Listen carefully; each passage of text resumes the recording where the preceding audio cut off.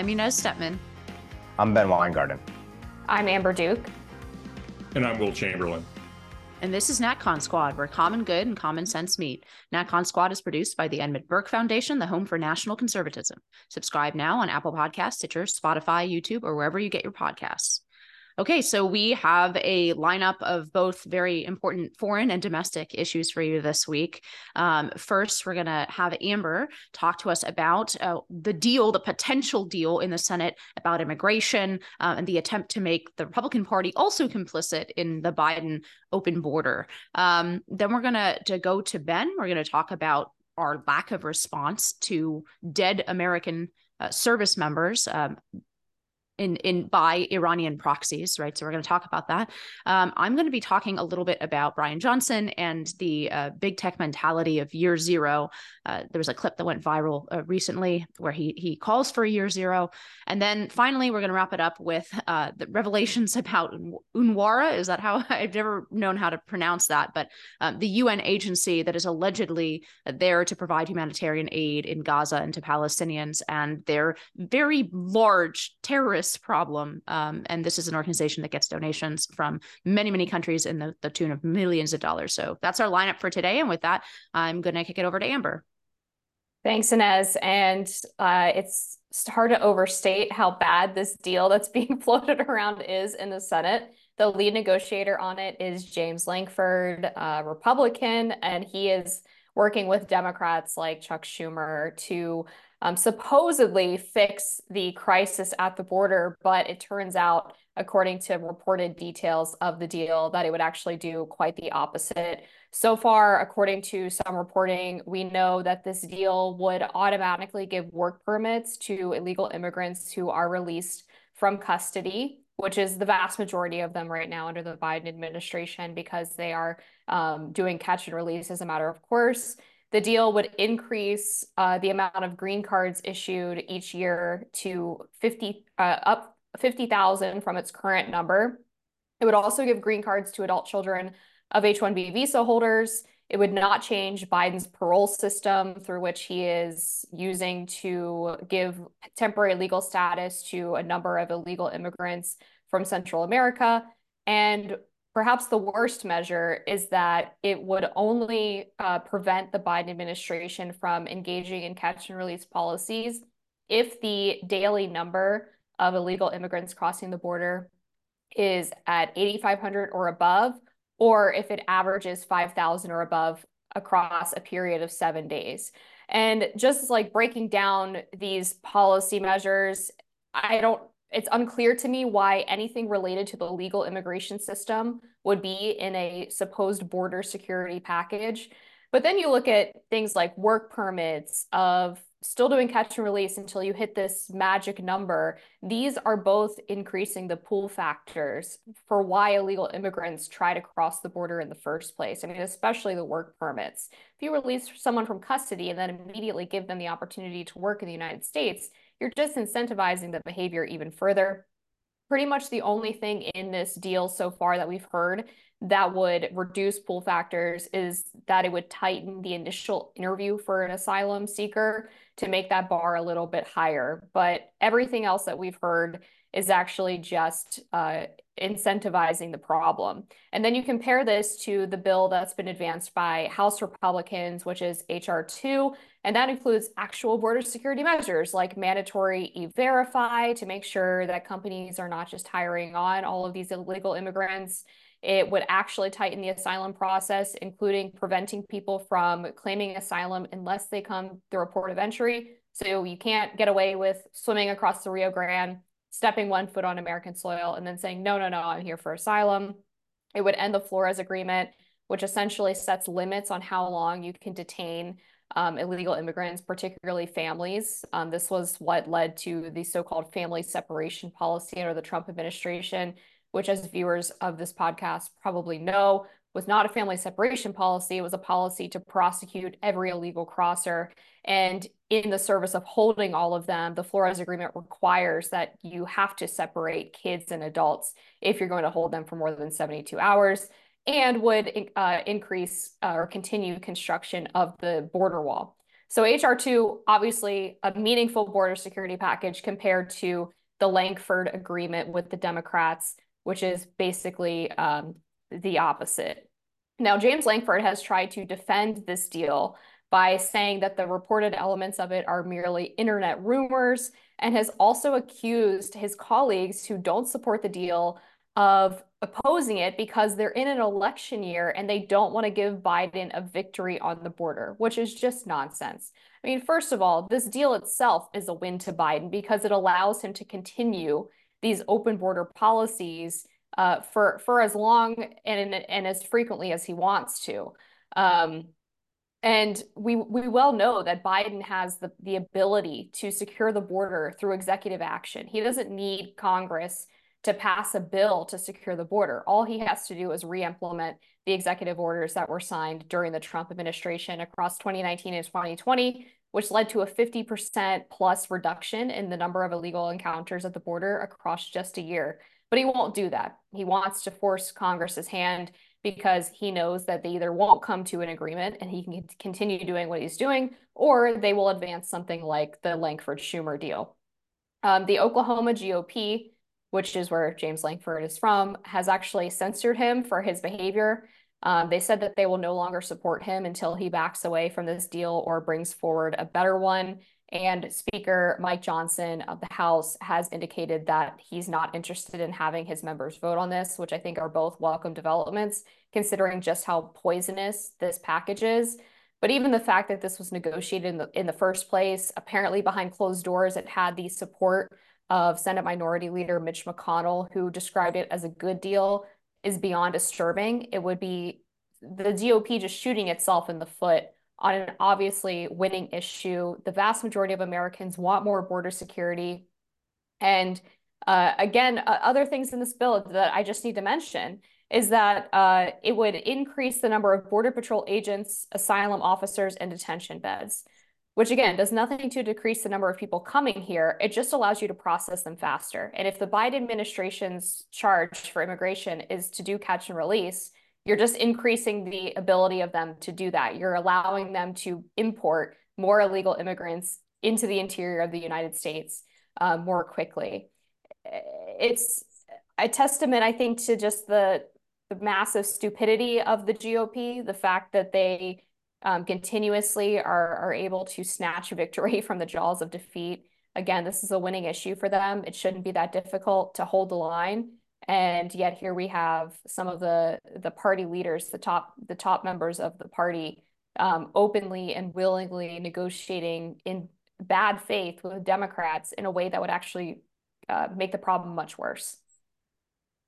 Yeah, by my back the envelope calculations, right? That 5,000 a day threshold is nearly 2 million illegal immigrants every single year into the United States. So under a 4-year Biden term, you're talking about 8 million people, something the size, just under the size of New York City, illegally in the United States before we even bother to try to enforce the border. I mean, that is the definition of insane. Just a couple points to make here. One, I want to point to again the fact that we're even having this battle and dragging this kicking and screaming GOP into this border enforcement battle, I think shows how successful the political tactic was of redirecting migrants towards blue cities and blue centers. And again, I've said this before. I mean, this sucks for me. I don't like having to be enriched by the diversity in Tompkins Square Park. That the like big migrant center that's there are like packs of again young men roving around, and they just beat up cops in Times Square.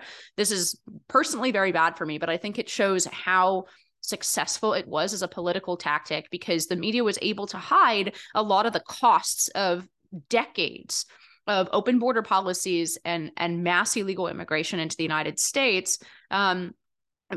As long as it was down there with those people on the border, nobody cares in like New York or Aspen or what was the other place? Oh, Martha's Vineyard, right? They could imagine that, oh, it's just a bunch of racists down there on the border. They don't like Mexicans or whatever it is. And so I think this has been very successful. It has in some way broadened the feeling of crisis for people, when in reality, of course, like in a fully functioning political system, we would expect, citizen solidarity, and we wouldn't expect people in New York City to dismiss their fellow citizens in Laredo, but that's like just the reality of the situation now. So I think it's been enormously successful and forced the Republican Party to actually really take this seriously and go on the attack on this, even though, as Amber just pointed out, I realize that's still seems to be a difficult concept for a large part of the party. And finally, I'm still want to say, maybe I'll talk about this in final thoughts so as not to take up too much time, but I still think that the narrowing or overturning of Arizona against the U.S. is on the table. That will, if that happens, that will allow states to actually participate in enforcing a real border in a way that the federal government has decided not to do, not just under this administration, just most egregiously under this administration, but really going back decades under Republicans and Democrats.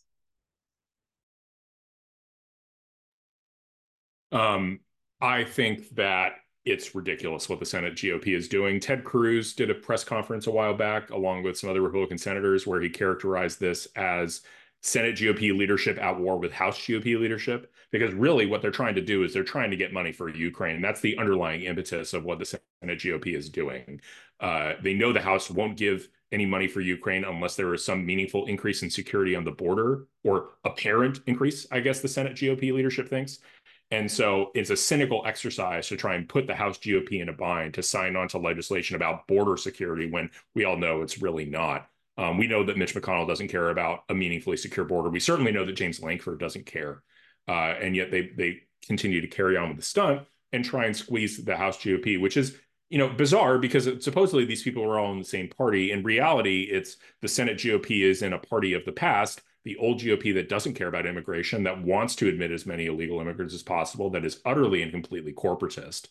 And these people, they hate Donald Trump, and boy, do they deserve another Donald Trump presidency. They really do. They've impressed upon us that they really deserve to be frustrated and annoyed with the sitting president. So very embarrassing for Senate Republicans. What more can be said about a piece of legislation that seemingly is going to legitimize the invasion and make it a GOP and Democrat-sponsored invasion? It's worth noting also, just stepping back 30,000 feet, the entire sort of populist fervor that has taken hold and nationalist fervor that's taken hold across the Western world for now almost a decade and running has been rooted in the issue of immigration, the seminal kind of unifying issue across a variety of countries with different peoples. Immigration, obviously, because it's one of the most fundamental aspects of being a nation, who the people are that constitute it, and whether you have sovereignty and territorial integrity. And the GOP in the Senate continues either not to learn that lesson or to want to thumb its nose at tens of millions of voters. And the only response ultimately that will cause a sea change is to primary them, period, full stop.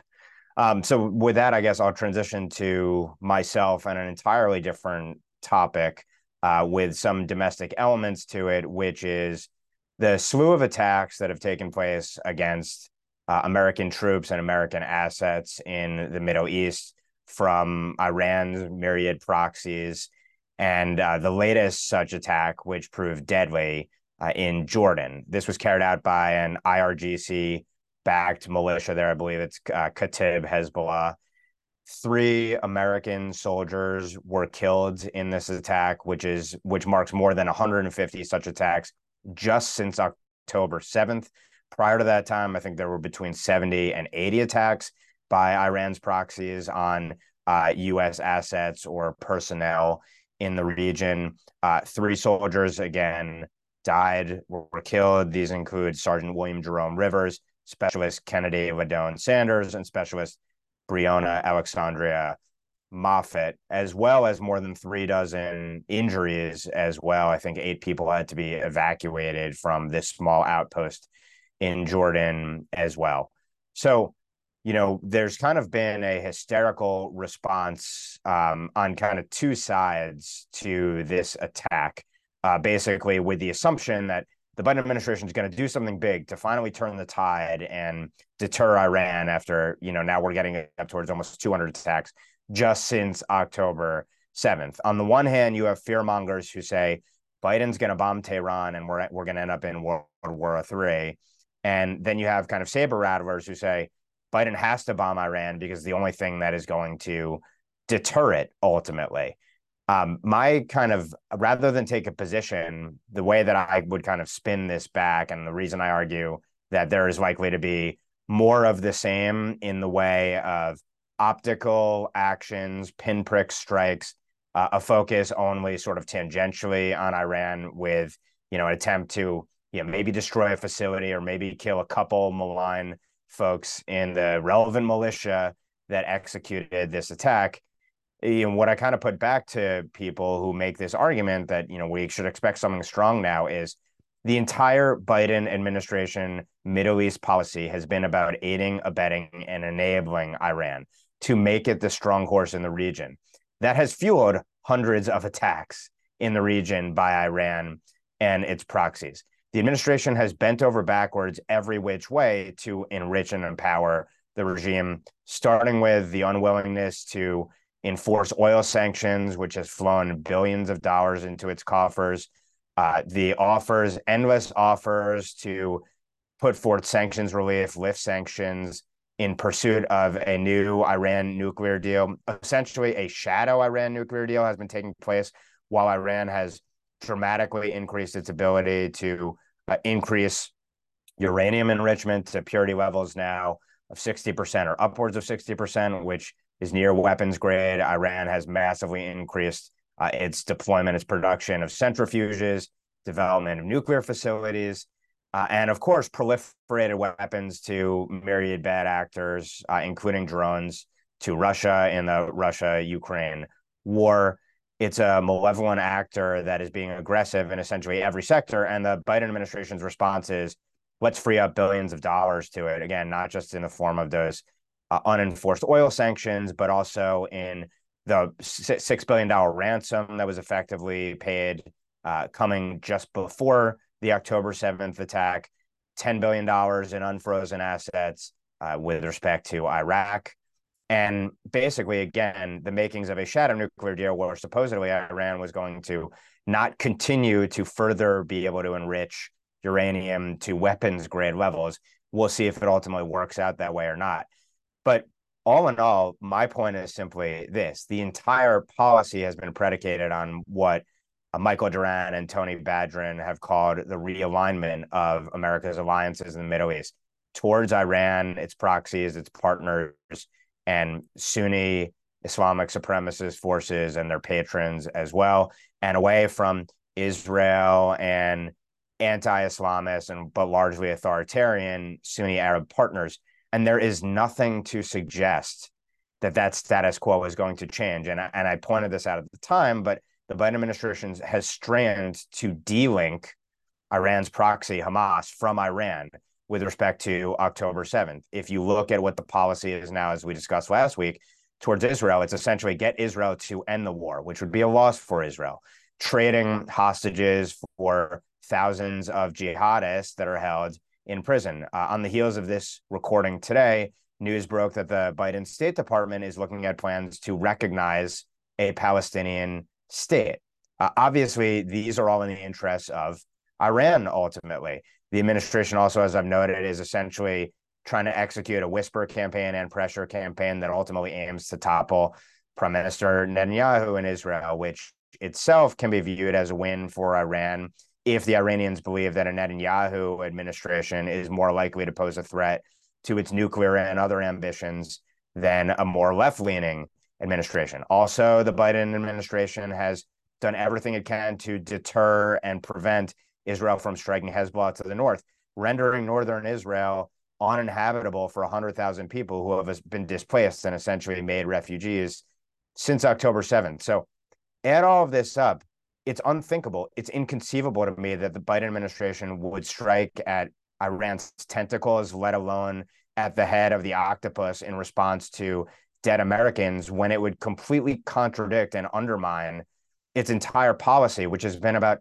not just cowardice in the face of Iranian aggression and appeasement, but what I would argue is actually complicity. So with that, do any of you expect the Biden administration to do anything representing anything close to an attack on Iran or its proxies that would ultimately deter it here? Or do you kind of see it my way? And, ultimately, how much worse should we expect things to get in the region? And then also, to what extent do political calculations come into play here? Because the one check essentially on total concessions and appeasement of Iran is the fact that we are in an election year, and the American people clearly won't stand for giving the Middle East in toto to the world's leading state sponsor of jihad. But I think it's going to get pretty darn close the way things are going. I tend to agree with you, Ben, if not only for the fact that it took Biden 3 or 4 days just to say that he had made a decision on what the response was going to be. And you had John Kirby, the NSC spokesman, talking about some kind of tiered strategy, whatever that means. I mean, I think at best we're going to get maybe some additional sanctions. And I mean, I admittedly am kind of conflicted on what the right response is, because I don't want to escalate into a war with Iran. But I also obviously recognize that it is not acceptable and has to be made clear that you do not kill American service members. I mean, that's just obviously issue number one. And if there's any lesson to be learned from this incident, it's that the policy of appeasement with actors like Iran does not work. They have had freed up so much money, as you mentioned, Ben. And I remember the explanation being from apologists for the Biden administration being that the money had to be used for humanitarian purposes. Well, any idiot and their mother knows that money is fungible, right? So just because this $6 billion is earmarked for so-called humanitarian purposes, great. Well, that's another $6 billion that they can pull out of their coffers elsewhere to use for advancing their terroristic practices. And so this entire exercise in the Middle East that the Biden administration has been doing has just been an abject failure. So I think that Yorm actually had an excellent post on Twitter touching on this, and he made the point that part of the problem here is we have all these bases with a tiny number of troops in what's an active war zone, and they're just sitting ducks out there. And I mean, these attacks have been going on, as Ben noted, for months, and with no meaningful response, other than blowing up a building when nobody's in it or something like that. You kind of have two choices. You either need to be, if you're going to have troops like that, you need to be willing to deter and respond with the full force of the military, or you need to not have them there. And I think it's pretty clear that the Biden administration doesn't have the will to destroy Iran or the will to go to war with Iran. So it needs to get those troops out of there. It needs to get those troops away from those Iranian proxies so they aren't sitting there just getting traumatic brain injuries from kamikaze drones. That just needs to stop. Simultaneously, I lean towards the fact that, well, you finally did kill some American servicemen. There needs to be a consequence to that. There needs to be a cost. This is logic that goes all the way back to Rome, the idea that you wouldn't touch a hair on the head of somebody, of a Roman soldier or Roman citizen's head. That the deterrence is gone. We need to reestablish it. So very serious consequences need to befall the Iranian regime. I think Dan Crenshaw suggested something like a repeat of the Soleimani killing. I think that's about right.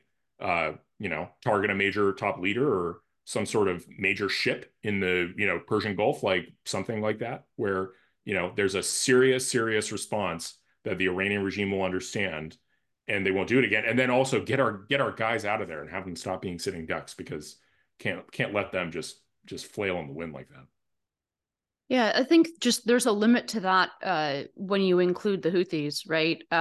Shipping lanes are not something that the United States can withdraw from, at least if it intends to be a global power. And even before the United States was a global power, it still took over that responsibility from Britain, who took it over from the Dutch, who took it over.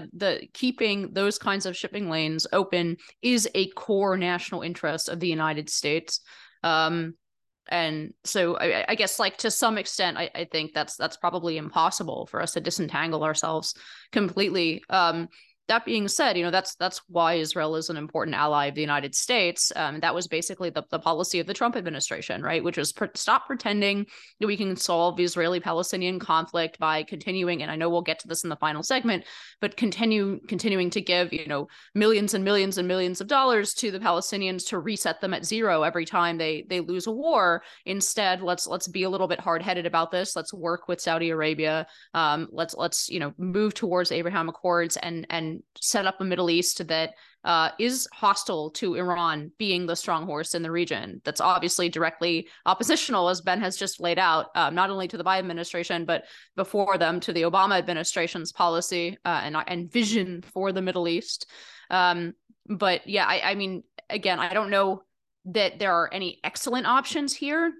But the Trump administration policy of dropping a big bomb on important commanders when the Iranians crossed the line in terms of poking the bear and poking the U.S. actually seemed to work fairly well, and people were terrified that was going to lead us into World War III, and instead it led to a relative part of several, at least a couple years of calm. So we have directly in front of us the evidence that these appeasements over time actually embolden these kinds of some ultimately at this point tragic and deadly attacks from Iranian proxies. So that is clearly not the way to go. Even if you narrow down policy just to the last 8 years or so, you can see how it doesn't work and how being more aggressive with Iran has actually deterred escalating tensions with Iran, because they became a little more afraid to poke the U.S. and that's a good thing if you're trying to avoid a direct war.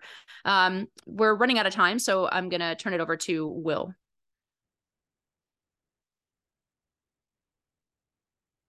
I'm next. All right. Very well. I'll go. So anyway, so my topic is the UNRWA and the amount of the recent revelations that have come about as a result of Israel revealing intelligence on the behavior of this UN agency in Palestine. So this is the agency that goes ahead and basically funds most of the non-military operations that happen in Gaza. And there have been a number of revelations, first and foremost, that at least a dozen UN employees were involved in the massacre, the October 7th massacre, including some were actually over the border kidnapping and raping Israeli civilians. Others were back in Gaza helping hold Israeli citizens hostage. But they were directly involved in the massacre. And, the UN has tried to say, oh, it's just a few bad apples, but more revelations have come out. There was a UN Watch story that reported that some 3,000 UNRWA teachers were in a Telegram group chat where everyone was praising the war and praising the battle against the Israelis, calling for the hostages to be killed. There's something like 10% of UNRWA employees have a direct connection to Hamas or either by a family member or themselves employees. And as a result, I mean, and basically, again, UNRWA facilities have been used by Hamas to launch rockets, to, hold captives, et cetera, et cetera, et cetera. So you basically have this agency that is taking in hundreds of millions of taxpayer dollars from countries all over the world, including in 2022, I think there was more than 100 million that came from US taxpayers alone to go to UNRWA. And that's employing Hamas sympathizers and money that's being stolen by Hamas. So it's kind of, my federal tax dollars going to help these terrorists build tunnels underneath Gaza doesn't seem like a particularly appealing thing. And it's also just a very bizarre agency. They're nominally a refugee agency, but these are people, these are refugees who have been quote unquote refugees since 1967, a war almost over 50 years ago. And they're claiming that the people who are the descendants of these refugees who have lived in Gaza their whole lives, adults, they're also refugees. Everybody who's a descendant of these people is refugees. It's distinct from almost every other refugee situation where the goal is to repatriate people to get them to safe countries. But because the Palestinian question has so enthralled both the Arab countries and the international diplomatic community, it's the idea that these people need to be eventually somehow returned to their land, or at a minimum given like a full state right on the border of Israel, that you have this bizarre agency that is working hand in hand with a terrorist organization. It's appalling. The fact that our tax dollars are going to this stuff is appalling. Rightly, the United States has suspended funding for UNRWA along with a bunch of other agencies. But I mean, UNRWA's statements are actually were entertained at the International Court of Justice, and their ruling, sort of splitting the baby ruling on the Israel-Palestine question. They were thinking about stopping the war based on statements from UNRWA. So I'm glad to see that the funding stopped. Really, this is just yet another reason to just abolish, destroy the UN building and make all these diplomats tell them that they're persona non grata and need to leave the country as of yesterday.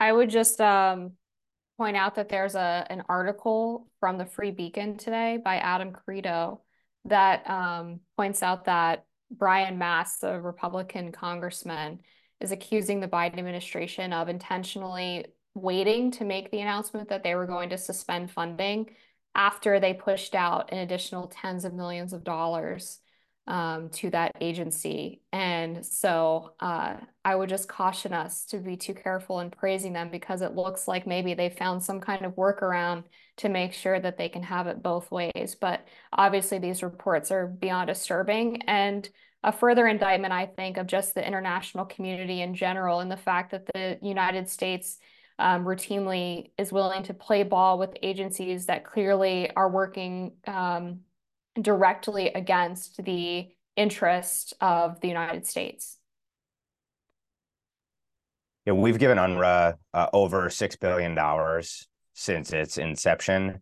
And to Will's point, the $6 billion, and this has been known, by the way, for multiple decades, but has been used to provide de facto, if not de jure, material support to jihad, not just in the way of personnel for terrorist groups or intel collectors for terrorist groups, but in terms of the indoctrination of kids with genocidal, jihadist, Jew-hating, America-hating texts. So it perpetuates the very ideology that animates future generations of jihadists. I think, Will, you're also right to note the fact that this is a peculiar agency, to say the least, when you're talking about an agency established at the time with purported 700,000 plus refugees in one place that now constitutes up to 6 million people being eligible in a variety of different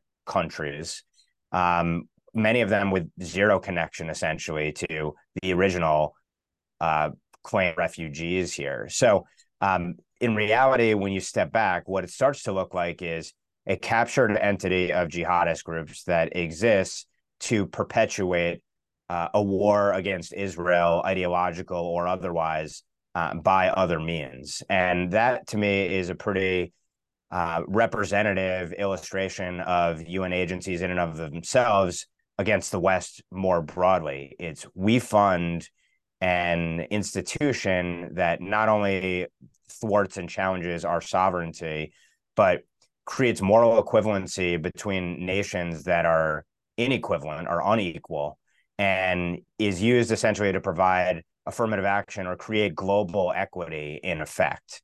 And that speaks to one of the many reasons why we should consider cutting funding to any number of agencies and entities within the UN, if not the UN in toto. And granted, you can have an argument about, is it better to be a party to one of these organizations and fight within them, or step outside them? But nevertheless, I think it speaks to more broadly the rot and corruption that is inherent to and pervasive in the UN as a body itself. Yeah, I mean, just to follow on I think what Ben is hinting at when he says global equity, there is this idea, one, that conquest and war is some kind of like unnatural state of the world that needs to be rectified.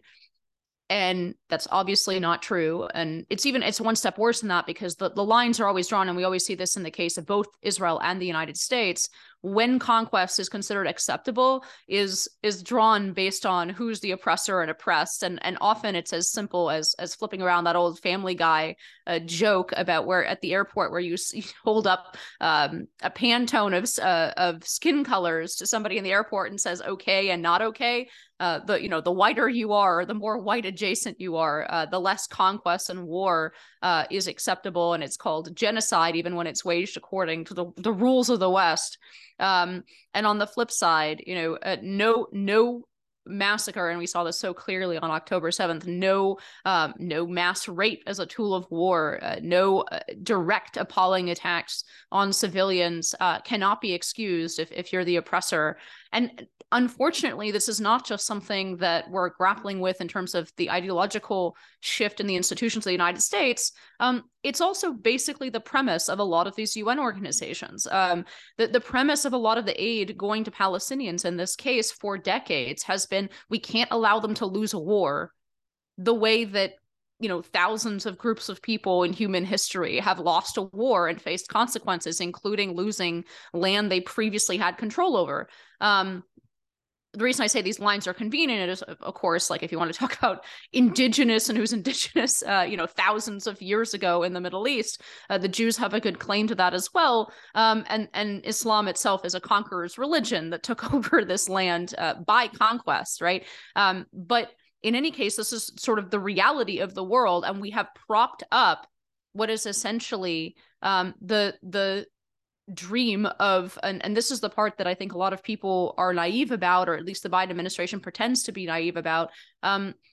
The reason that 25% of UNRWA, I can never pronounce that, is tied to Hamas and to Palestinian Jihad. By the way, 50% have close family members involved in one of those two terrorist organizations, is because it's very popular in Gaza. It's probably the same reason the AP found itself freelance contracting with photographers who actually participated in the massacres of October 7th.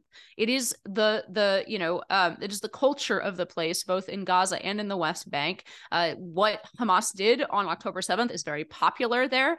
That popularity has not really waned, despite several interviews with several brave people saying that Hamas has brought more destruction on the Palestinian people, which is undoubtedly true.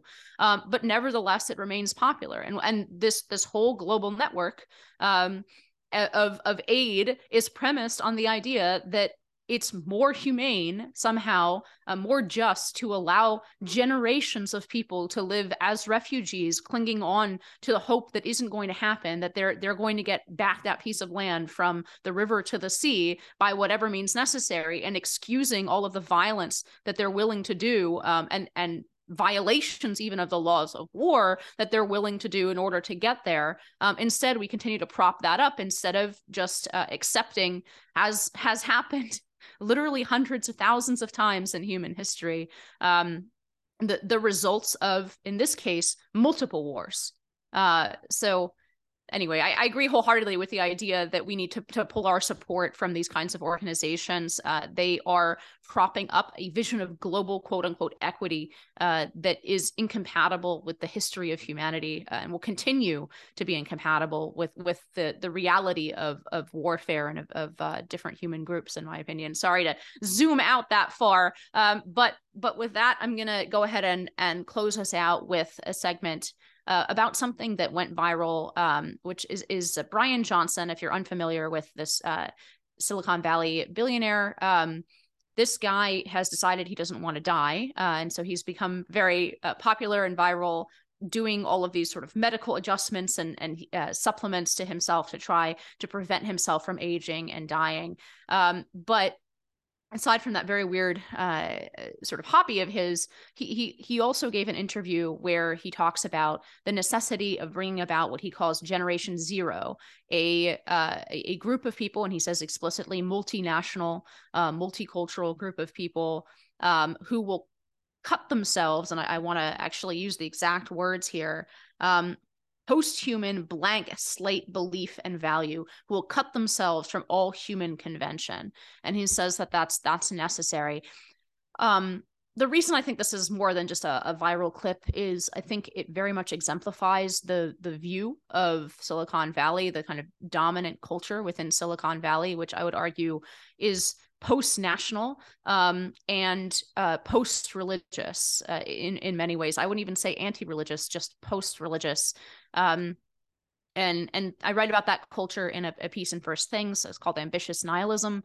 I grew up in that culture as a kid, so I have some direct exposure to it. But I think this is a really good example of it, where this guy, he can say things like year zero and not realize that there have been many people who have thought that before. In human history. And generally speaking, we don't think of them as the good guys. We don't think of Pol Pot, for example, who wanted to launch a year zero in his society and cut his society off from all previous human arrangements, traditions, and cultures. We don't think of him so fondly many years later, because I frame it this way because Brian Johnson says he doesn't care what anyone today thinks about him. He wants to know and cares about what people 200 years from now will think about him. The lack of consideration of either theological or philosophical questions that goes into this very ultimately very shallow worldview in Silicon Valley.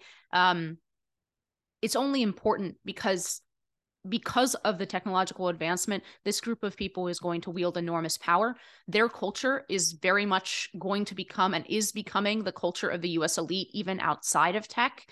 It is just very influential, this kind of thinking. It's easy to dismiss these transhumanist ambitions as kind of kooks, or, what people do with their money when they have too much of it. But I think it actually really does represent essentially the view of the next generation of American elites. And that's whether they're in tech or outside of it. So I don't know. I know this is a very general topic, but I'm opening it up to the group. Do you think, first of all, do you agree with me that this tech mentality is becoming more common in other sources or other kind of elite breeding grounds, whether that's the universities or just other industries like finance, for example, or like in Washington, D.C. Do you think that this mentality is spreading from Silicon Valley? And what do you see as its dangers / what can we do to counteract this kind of mentality among America's elites? I think there's definitely a level of narcissism that comes from this group of people where they feel like because they've engineered all of these massive advances in technology, that somehow gives them the ability or the right to engineer and or perfect humanity. And I mean, honestly, we even see that with Elon Musk, who obviously has been doing great work in trying to keep X or Twitter a free speech place, but also wants to put microchips in people's brains. So I always caution people about being too attached to any sort of big tech billionaire. Brian Johnson in particular is a disturbing individual, even if you just look at him. He goes on these podcasts talking about his anti-aging routine, and he looks inhuman himself. I mean, he is in the uncanny valley territory. If you've ever seen the Guardians of the Galaxy movies, he looks like one of the gold people who like fly around in their little spaceships. Really creepy individual. And again, I think it's a level of narcissism and arrogance to suggest that you can start from a blank slate and throw out everything that happened before because it's not valuable or it's quote unquote bad. Traditions survive for a reason. It's because they add something, they produce something or add some kind of value to people's lives. And to turn around and say that tradition only survives for tradition's sake is just a very naive yet arrogant worldview that I hear often from both people in the tech space, but also from the progressive left, where they believe everything needs to be judged by modern standards, that nothing from the past could possibly be acceptable or okay, that society has to be constantly moving quote unquote forward for it to be valuable. So yeah, I completely agree, Inez. I think that this is a mindset that goes beyond Brian Johnson and will certainly be embraced by other members of the elite class because I think they will sort of want to co-opt the revolutionary mindset of the progressive left and use it for their own ends, of re-engineering society and their vision as opposed to someone else's. I guess I'll be the contrarian here. I followed Brian Johnson for a reasonable amount of time. I think, his year zero comments are kind of silly in my view for the reasons that everybody's articulated, right? Failure to take into account history. People usually want to totally reinvent history, do very dangerous things. But in terms of the actual like program that he's primarily focused on, which is apparently basically trying to reach the bleeding edge of anti-aging technology and protocol, and then publishing his results, publishing what he's doing, how he's responded to it, what he thinks are ideal diets. Like, I can think of worse ways for a billionaire to spend their money in terms of like helping humans. I mean, we get, a lot of billionaires trying to go to space, make us multiplanetary, but there is room and value for someone who's trying to be very experimental and very public about improving health outcomes for people and fighting aging. If his reasoning is suspect as to why he's doing it, or if it seems like narcissism, well, they're always imperfect vessels. But I've read enough of his stuff where I'm sitting here thinking like, I'm glad this guy's doing the health stuff. Seems like he's coming up with some treatments and experimenting with or some protocols that are very interesting. I don't know. I don't hate the guy, and I'm less like I like some of the tech ethos more than maybe other people in our space do. But I don't know. I don't hate the guy. I think it's logical to assume that whatever the trends are among the tech community will probably permeate other elite or pseudo-elite sectors, or the cream of the crop within certain sectors, because tech has supplanted the likes of finance or consulting or big law in many respects over the last decade or two.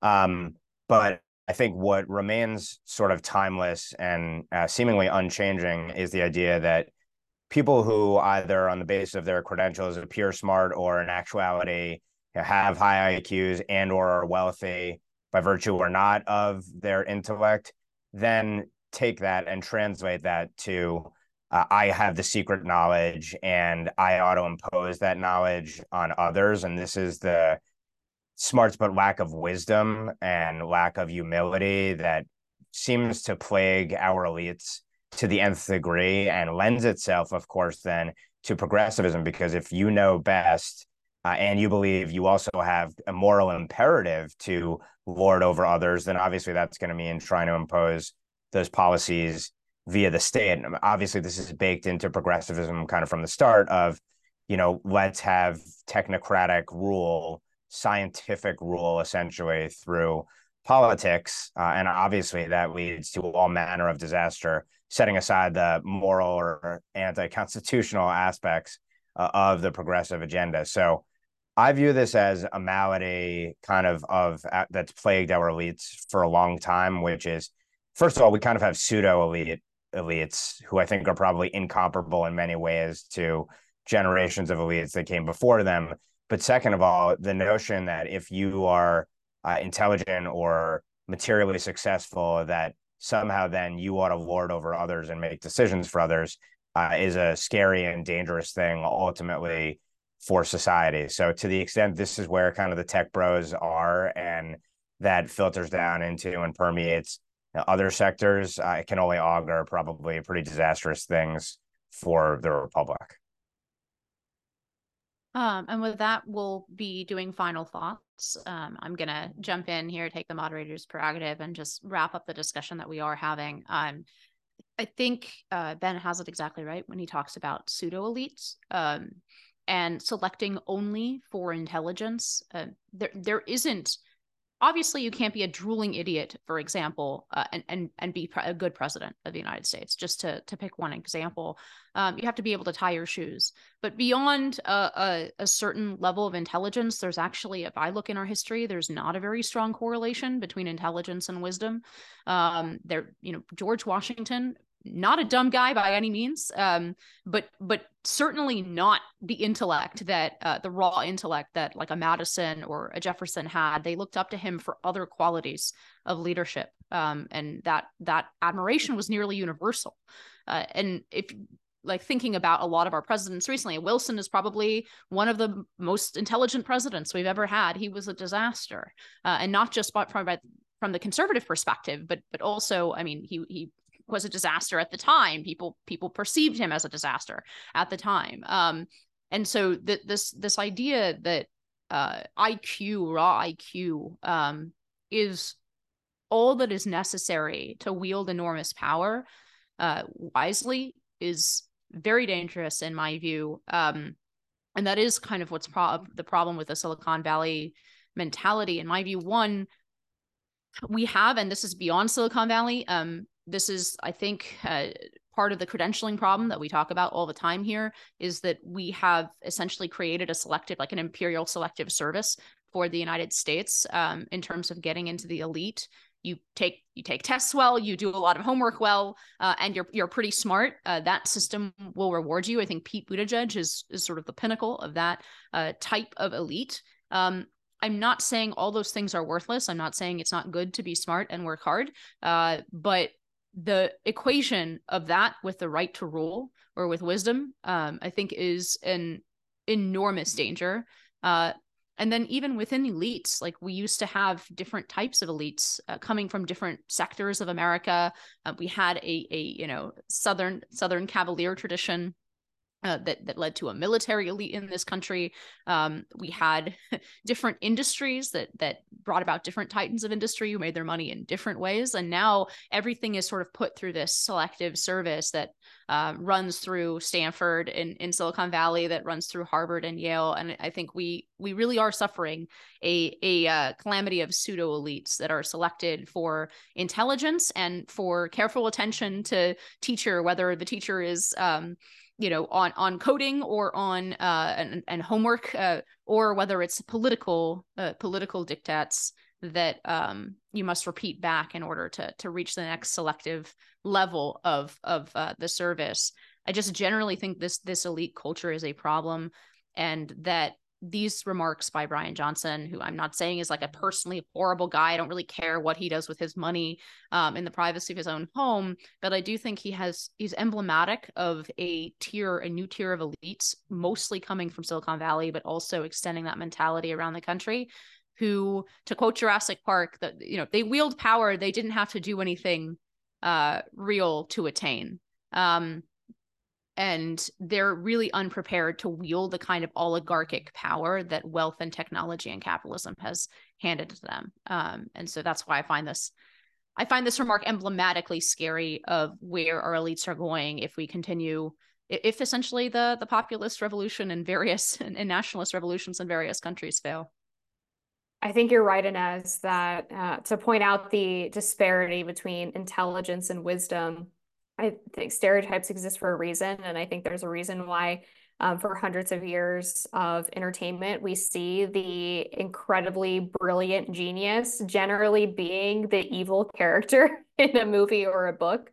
Like that doesn't happen by accident. But I actually wanted to go back to my topic and break down these numbers on immigration a little bit more, because as you had mentioned, and as we would be looking at 2 million immigrants a year if we went by that 5,000 a day standard. That's about 150,000 a month. And if we compare that to the record high month during the Trump administration of illegal encounters at the southern border, it's above that. So under Trump in May of 2019, the record high was 110,000 illegal encounters. So 40,000 more than that every single month is what James Lankford is trying to make as the measuring stick for what is an acceptable amount of illegal immigrants. Also 2 million a year. We're looking at more than the population of some US states. I mean, it's an outrageously high number. If you go to James Lankford's Twitter account or his X account recently, it looks like his comms team has basically been just like hammering out pre-scheduled tweets about immigration and about the border crisis. I mean, very stilted language, nothing specifically about his deal, just these like very pedantic statements about how we must secure the border and this is a serious problem, guys. We have to do something about this. I don't know who he's trying to convince through his Twitter account, but it's been quite bad. So I just thought it important to break down those numbers a little bit more. And I personally will continue to cyberbully James Langford until this deal gets abandoned. So that's what I'll be working on. I also think it's worth always emphasizing that there is a massive political consequence in the most direct sense to the massive invasion, which is, as I always like to go back to, apportionment of House seats is based upon, unfortunately, not citizenry, but the population in a place. And so we are poised when the next census comes around, which is the basis for the drawing of all House districts, to have absorbed probably 10 million or more illegal aliens, and House seats are going to be apportioned on the basis of where they are. And you have to imagine this is ultimately going to accrue to the benefit of Democrats and help them have majority in the House. So even before you ever get to a mass amnesty, which is obviously the ultimate goal, on top of, kind of the Cloward-Piven myriad chaotic effects of having an invasion, you are going to have a massive political shift and consequence, which is going to counteract probably the blue states that people were leaving and fleeing, and contribute then to a continued disproportionate political sway in blue jurisdictions. That aside, I also wanted to talk about immigration. We talked last week about kind of the U.S. v. Texas, and it was worth noting that just subsequent, I think, to when we recorded, then Governor Abbott in Texas put out a statement, which, maybe could be perceived as a hyperbolic statement, but I think was really notable, and seemed to galvanize a lot of support from like-minded states. That statement began with the line, "The federal government has broken the compact between the United States and the states," which I thought was a pretty powerful way to kind of set the stage for basically laying out the myriad ways that the administration has sabotaged and systematically subverted immigration law in a complete dereliction of duty by design, and that Texas wasn't going to stand for it. And then in this statement, Governor Abbott invoked the Constitution to defend Texas's policy of putting up barriers and actually defending its sovereignty, raising Article 4, Section 4 responsibility of the feds to, quote, protect each state against invasion, and then appealing to Article 1, Section 10, Clause 3, which codifies the ability for states to take action to defend themselves if invaded, and the feds haven't done their job, basically. He also cites Justice Scalia, I think in the Arizona dissent, acknowledging, quote, the state's sovereign interest in protecting its borders. Now, some skeptical readers noted that Texas had not made this constitutional argument in some of its relevant briefings, and it's worth noting that there's not just this Eagle Pass related case of the kind of barbed wire that's being put up and then taken down by the feds, but there's other litigation as well between Texas and the feds regarding immigration, a broad array of immigration policies. But Texas has seemed to indicate, Attorney General Paxton has seemed to indicate this argument will win the day, or will be one of the arguments that Texas is going to incorporate going forward. So it'll be interesting to see if and when one or several of these cases end up at the Supreme Court, how front and center this argument is. I think it's a powerful and compelling one, and I hope Texas litigates it to its last breath. I just random final thought. I just saw some news that the State Department is looking at options to recognize a Palestinian state after the war is over. Prior and longstanding U.S. policy has been to not recognize a Palestinian state unilaterally, to ensure that it only becomes recognized as a result of negotiations with the Israelis. I doubt there's too much to this, other than basically the United States is annoyed with Israel not conducting the war on the United States' terms, and therefore is trying to put out leaks to make Israel sort of behave from the United States point of view. Still incredibly obnoxious stuff, but then nothing too surprising from our State Department. Hopefully Israel just stays the course and does what it will. And ultimately, I mean, if Israel's militarily occupying Gaza, which I suspect it will after the war, because it needs to ensure that Hamas doesn't rise up again, the idea that there will somehow be an independent state there is sort of ridiculous. All All right. Well, I think that closes it out for this week. So on behalf of Ben, Will, and Amber, thanks for tuning in. I'm Inez Stepman, and we'll see you at the next NatCon Squad.